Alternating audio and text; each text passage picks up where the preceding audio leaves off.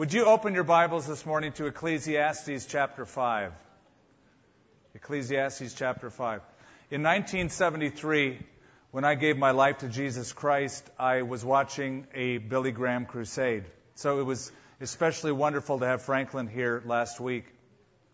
And I remember as Billy turned toward the camera, I think I may have told you this before, that he said, if you're watching by television, you can know Christ. And I prayed to receive Christ.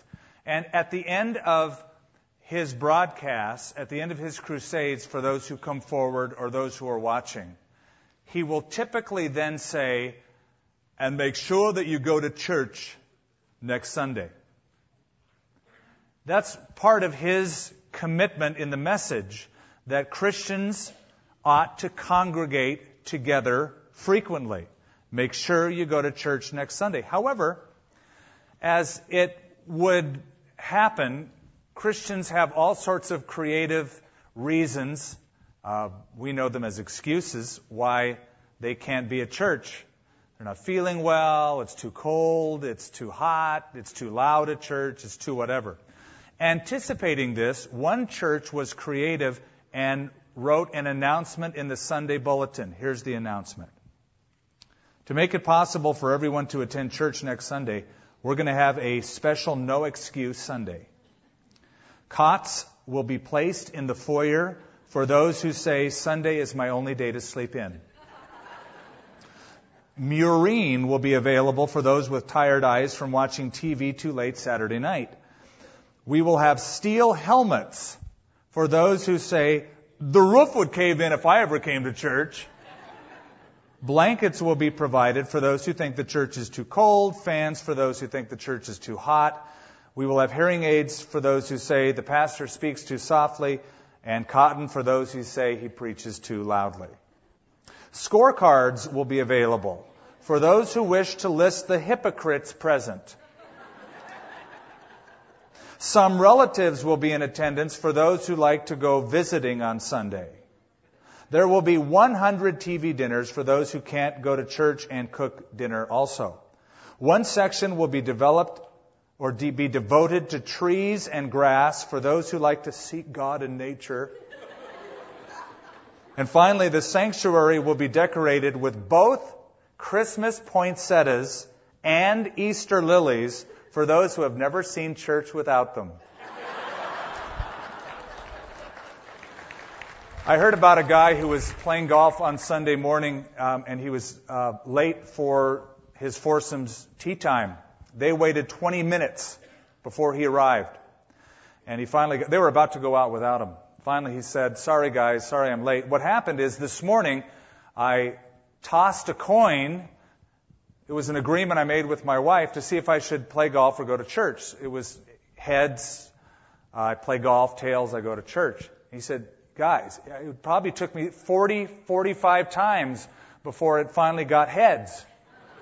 So he was thinking of any way possible that he could escape the commitment of church. Ecclesiastes chapter 5. The title of this message is, You've Come to Church, Now What? You've come to church, now what? You might say, Skip, it's pretty strange that you would choose an Old Testament passage to speak about a New Testament topic like the church. Well, isn't it interesting that the book of Ecclesiastes opens up with these words, the words of the preacher, the son of Solomon, king in Jerusalem? The word, by the way, preacher in Hebrew, kohelet, means one who assembles, or a caller, a congregator. One who assembles. And the Greek term for that is Ecclesiastes. Now we think of somebody who is preaching a message. However, Solomon's title of being this congregator, this caller, this assembler, is that Solomon was assembling, convening different philosophies of life together. This is what he was doing. He was making observations about the way people live their lives. He was getting all sorts of ideas and ideologies and philosophies together to examine what is the best, most fulfilling way to live my life. He is observing, and here's a common phrase in the book, life under the sun. And his conclusion in every observation is this: vanity of vanities, all is vanity.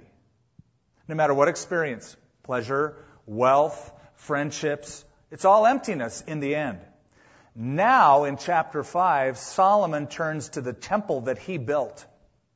And he is watching people's religious practices. I sort of picture Solomon as standing outside of the gate, maybe incognito, robe around him. And he's watching people come to the temple, bringing their sacrifices, singing their songs, doing their liturgy.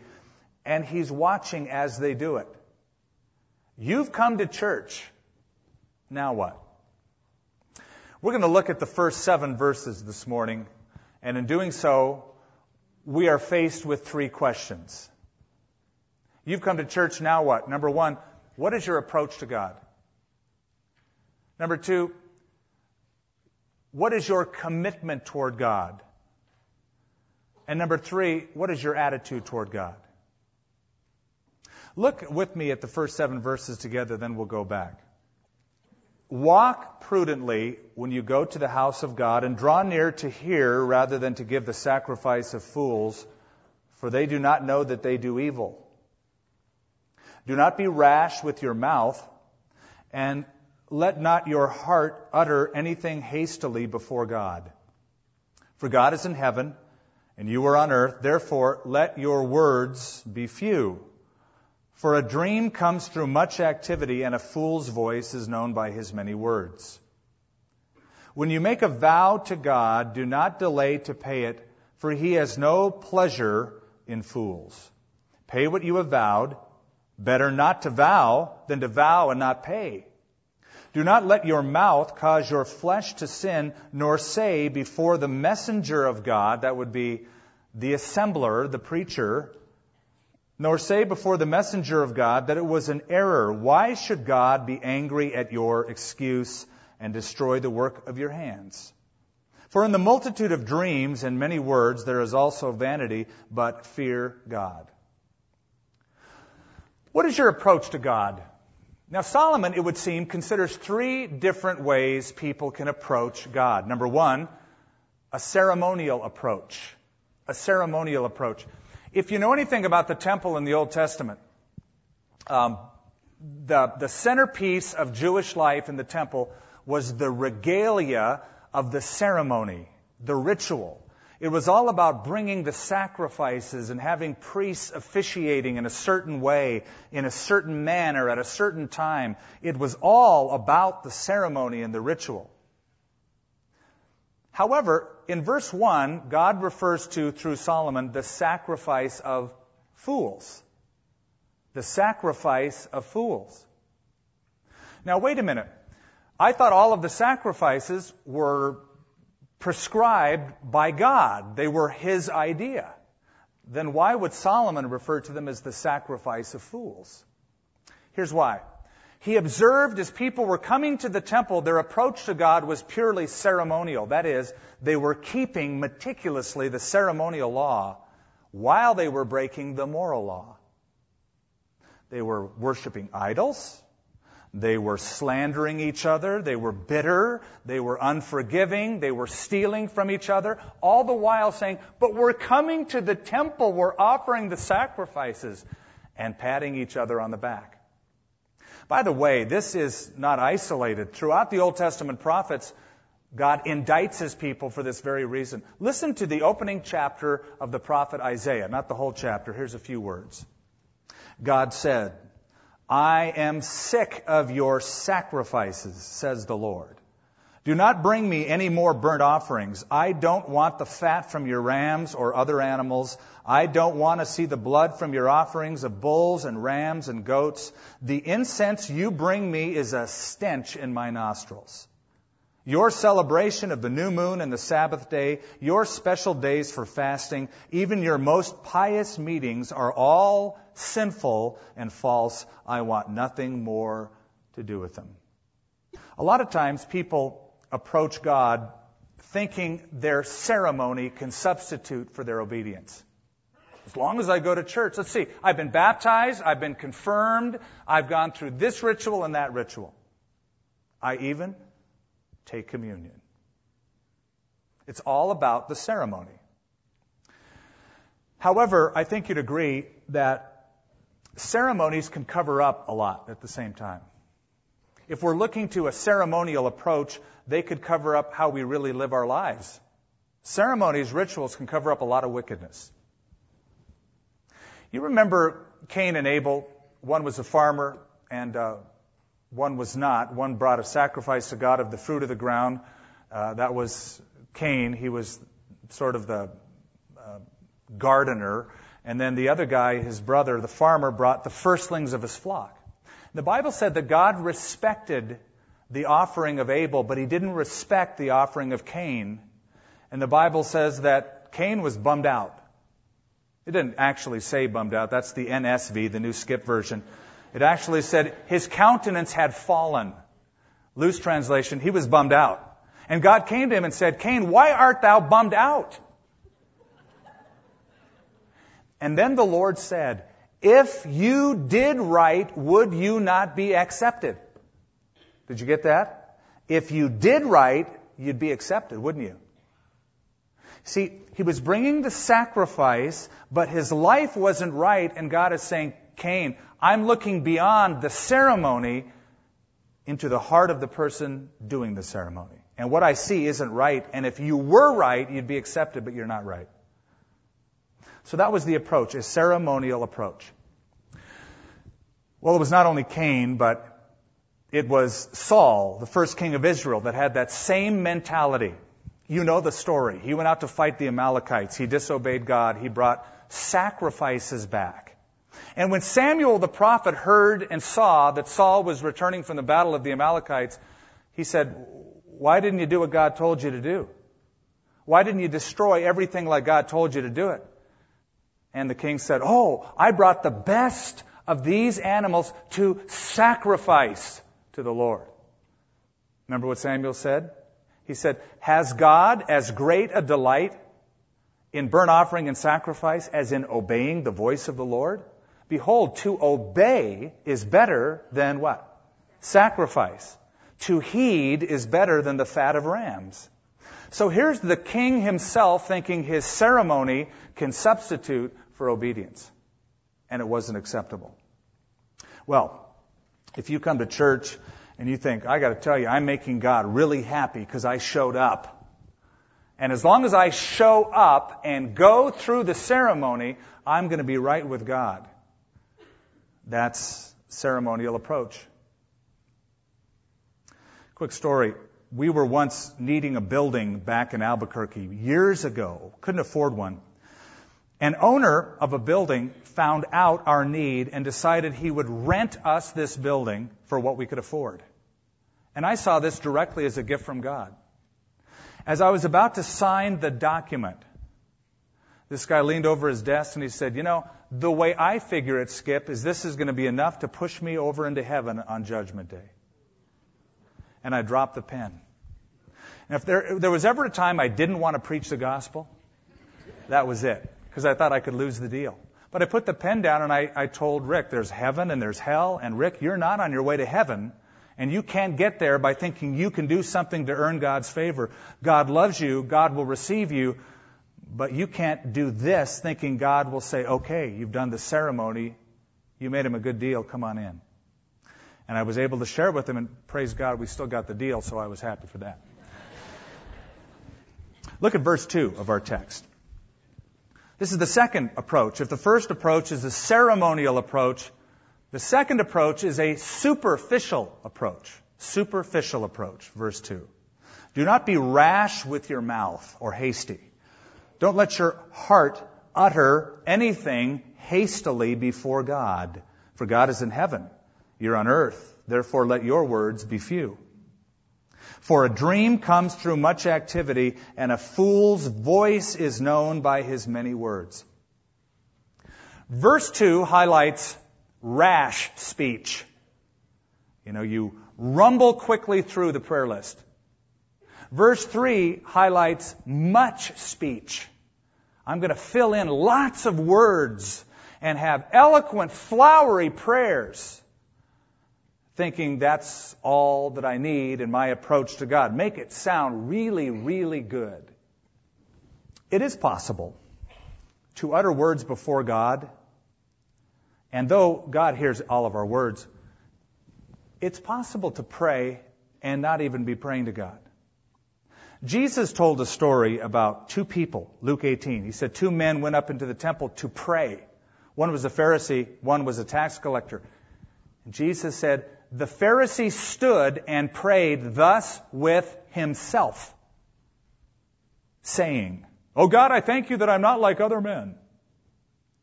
In other words, he wasn't praying to God. He was praying for his own benefit, and he heard his own prayer, and he probably stood in the temple and raised his head, and he said this prayer out loud, and then he thought to himself, man, I'm really good. I know, I could pray. I'm eloquent. It was all superficial. It was just flowery. That's why Jesus said, when you pray, do not use vain repetitions as the heathen do. You know, one of the marks of pagan worship thousands of years ago is that they took phrases and repeated them over and over and over and over again, thinking the longer you do it, the more the gods will hear.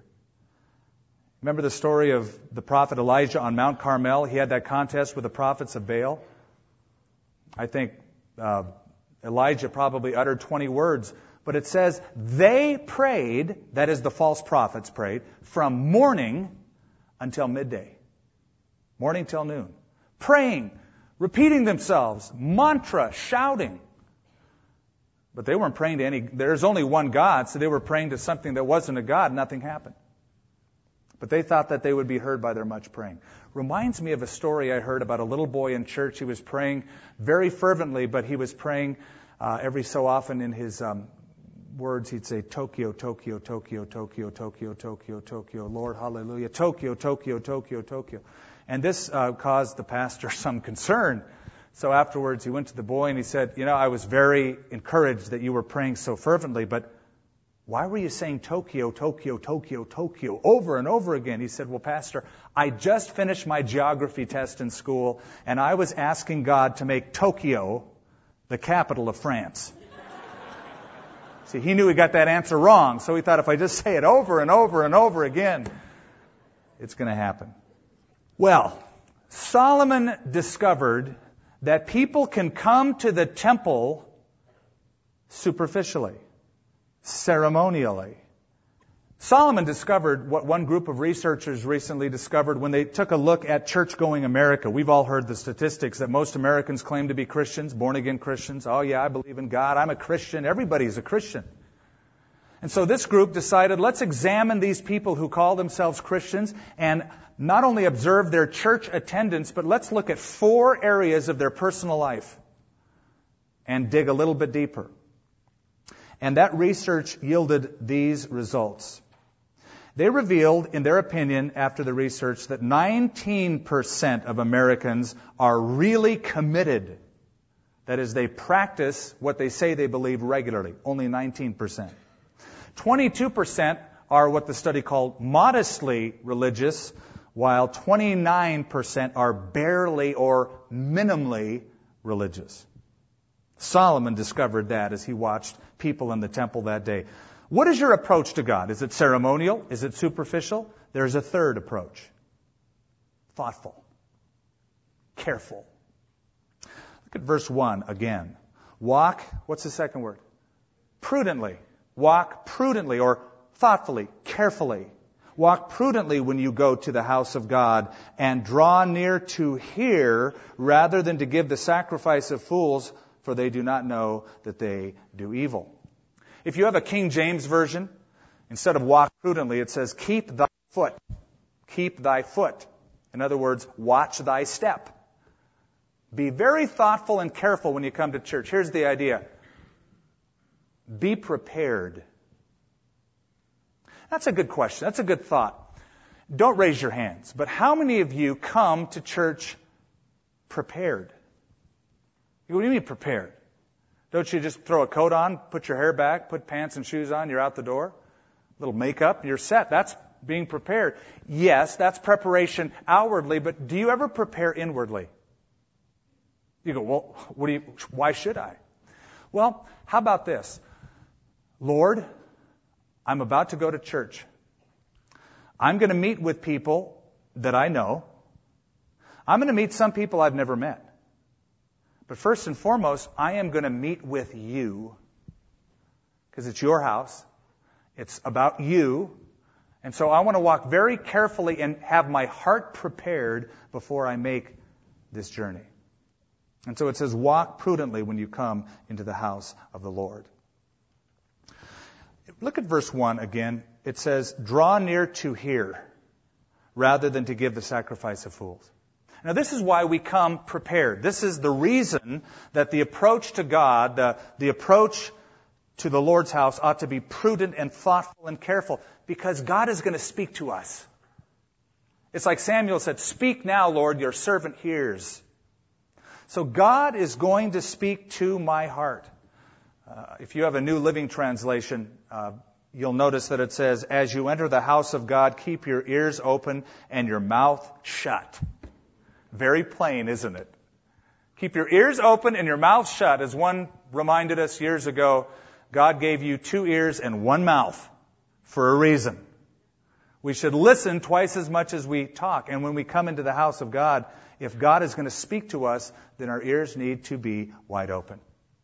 By the way, I believe you can worship with your ears. I don't mean that you get them pointing up to heaven. The idea is that we worship by listening. Anointed speakers need anointed listeners. Anointed speakers need anointed listeners. Walt Whitman, one of America's great poets, once said, to have great poets, there must be great audiences. Now, I want you to turn to a portion of Scripture with me on that note. Keep a marker here and go back to Nehemiah chapter 8. Nehemiah chapter 8 is a preacher's dream. It's a preacher's dream. I'll show you why as you turn to Nehemiah chapter 8. They're back in Jerusalem. Ezra is there. They get their Bibles out, or they would say they take their Torah scrolls out. Verse 1, now all the people gathered together as one man in the open square in front of the water gate, and they told Ezra the scribe to bring the book of the law of Moses, which the Lord commanded Israel. So Ezra the priest brought the law before the assembly of men and women and all who could hear with understanding on the first day of the 7th month. And then he read from it in the open square that was in front of the water gate from morning until midday. That's a long church service. That's probably a 4-hour Bible reading. How many of us could take that? And by the way, they didn't sit. They stood during that time, as you'll see. I remember when I first went to India, I was so impressed with the fact that these people walk for hours, and then once they come to church, they want about a 4-hour service. I thought I could get by giving a 1-hour message. And when I was done, I went, I'm done. They go, oh, no, not so fast. We're just starting. They wanted me to keep going and going. And here's the effect here. From morning till midday, the law is read. Verse 3, he read from it in the open square. We already saw that. Before the men and the women and all who could understand, and the ears of all the people were attentive to the book of the law. So Ezra the scribe stood on a platform of wood, which they made for the purpose.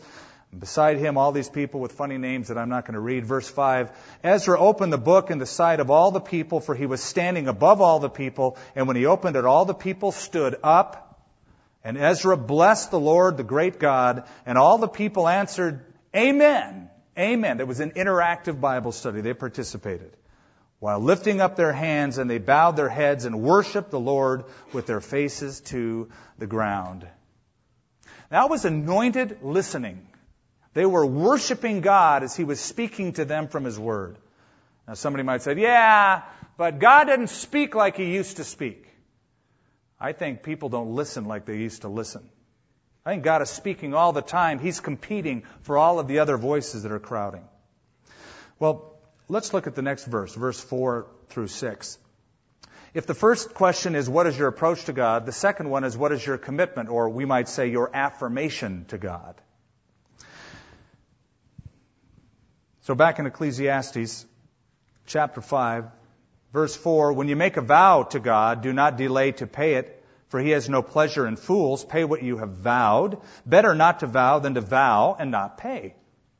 Do not let your mouth cause your flesh to sin, nor say before the messenger of God that it was an error. In other words, you don't make a commitment to God and say, I was just joking. Why should God be angry at your excuse and destroy the work of your hands? For in the multitude of dreams and many words, there is also vanity. Okay, here's the general context of the entire paragraph. The setting is the temple. They're bringing their sacrifices for worship, and while they come, the people are making some kind of promise, commitment, vow to the Lord. Now, in the Old Testament, in two places, it's Deuteronomy 23 and Numbers 30, there is the provision in the law for the people to come and make a vow, a public affirmation of what they are going to do before the Lord. They don't have to do it. God never made it compulsory. It was always voluntary, but God said, but once you make the vow, do it. Obey it. Keep it. So often, we make our vows or oaths to God, our commitments in the storms of life. And then we break them in the calms of life. Lord, if you get me through this, I promise I'll do whatever. So God said if you vow it, make sure that you keep it.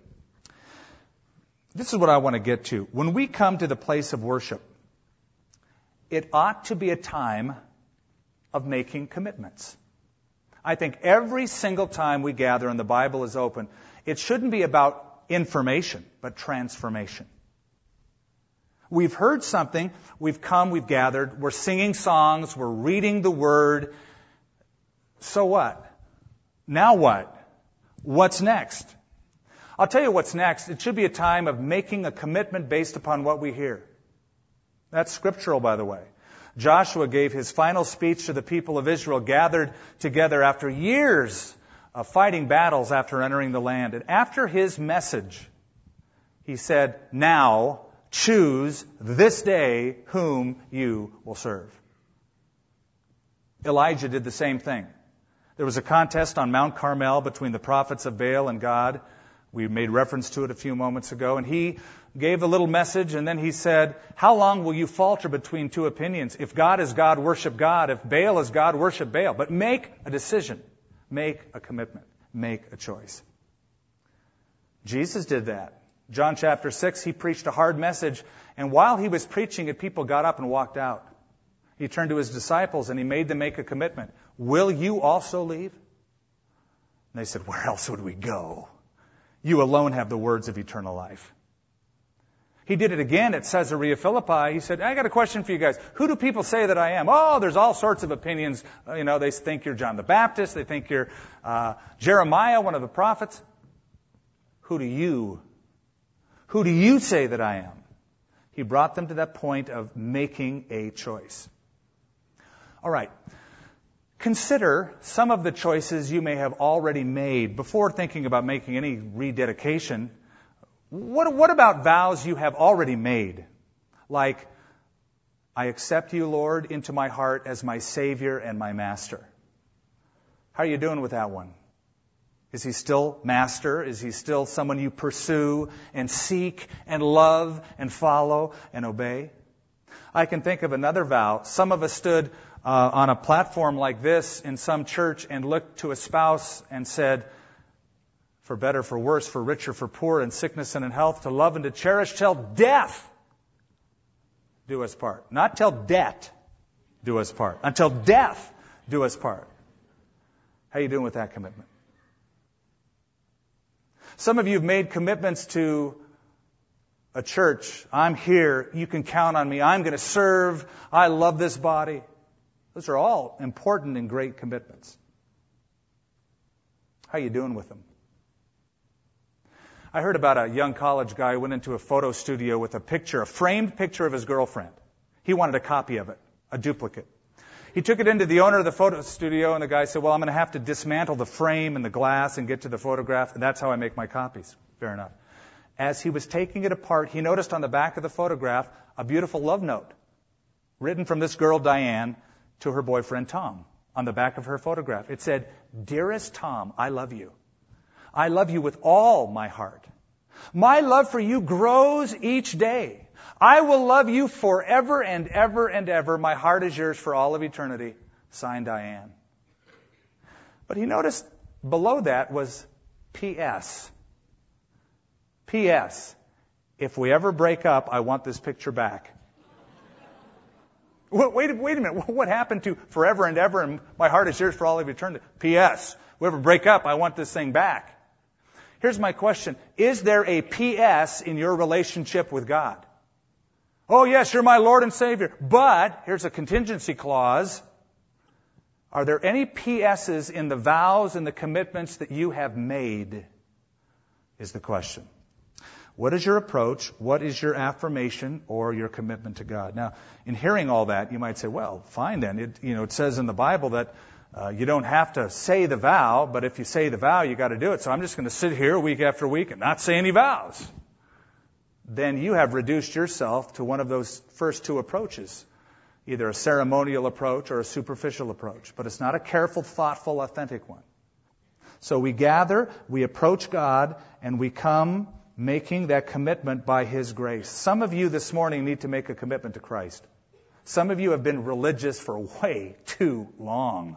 Way too long.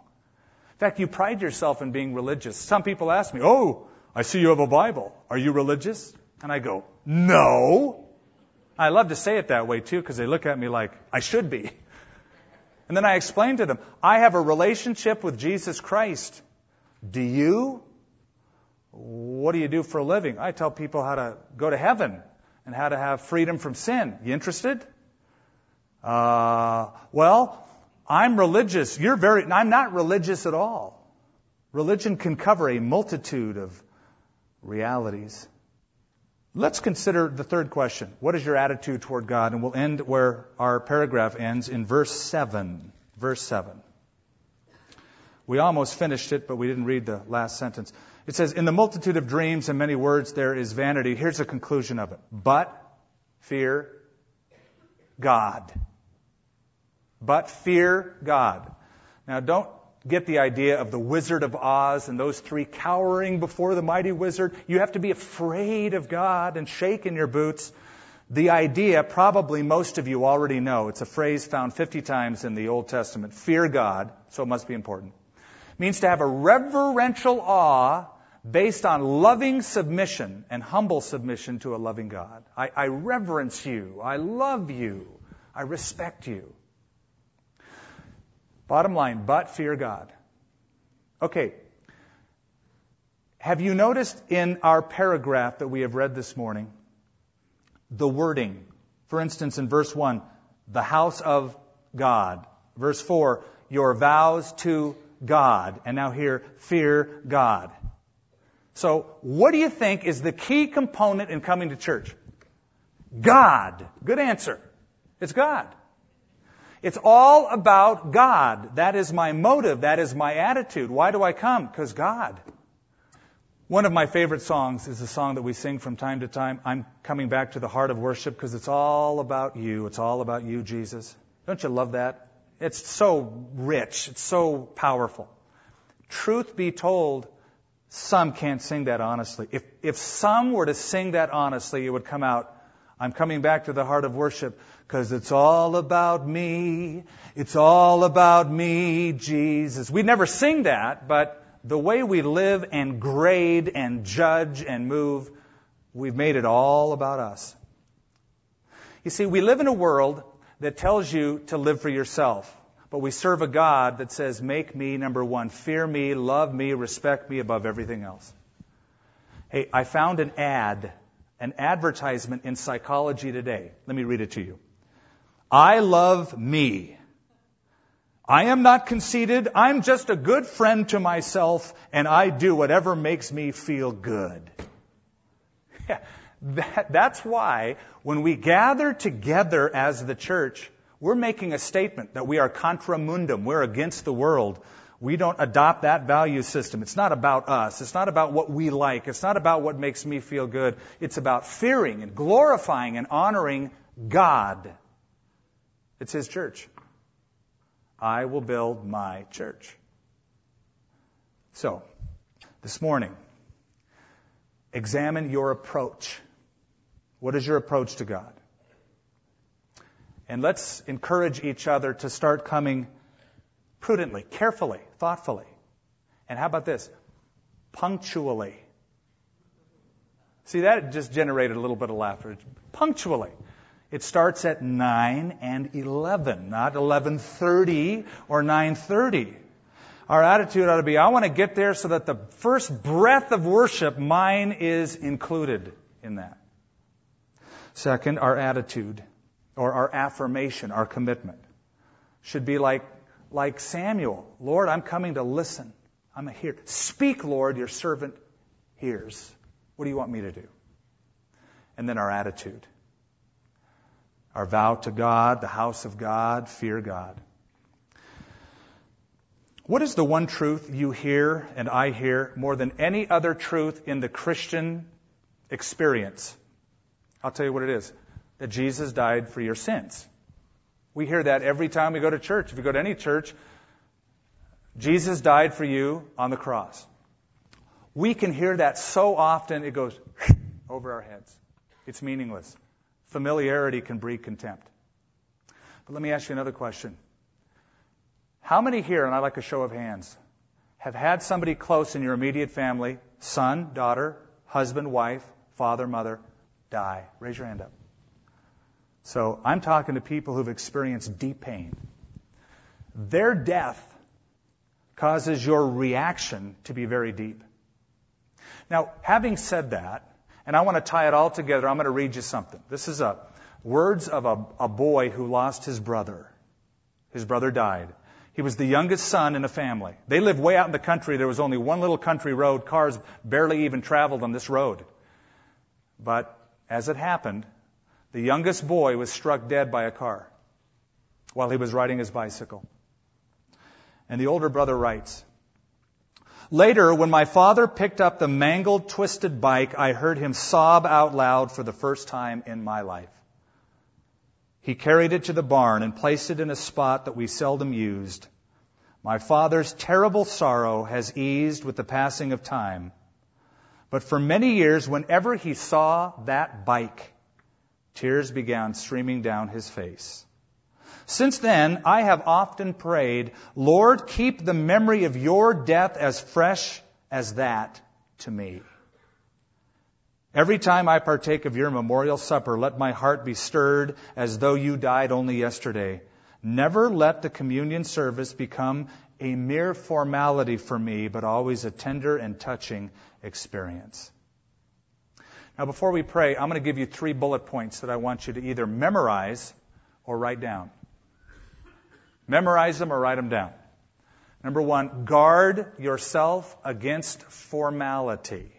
It's the easiest thing to do coming to church. It's just something we always do. It's formalism.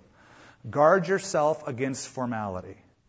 Number 2, devote yourself to consistency.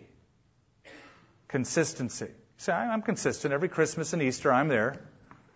Now, consistent fellowship, reading the Word, loving God. And number 3, let your relationship with God be your priority. Let the relationship of love and intimacy be the priority.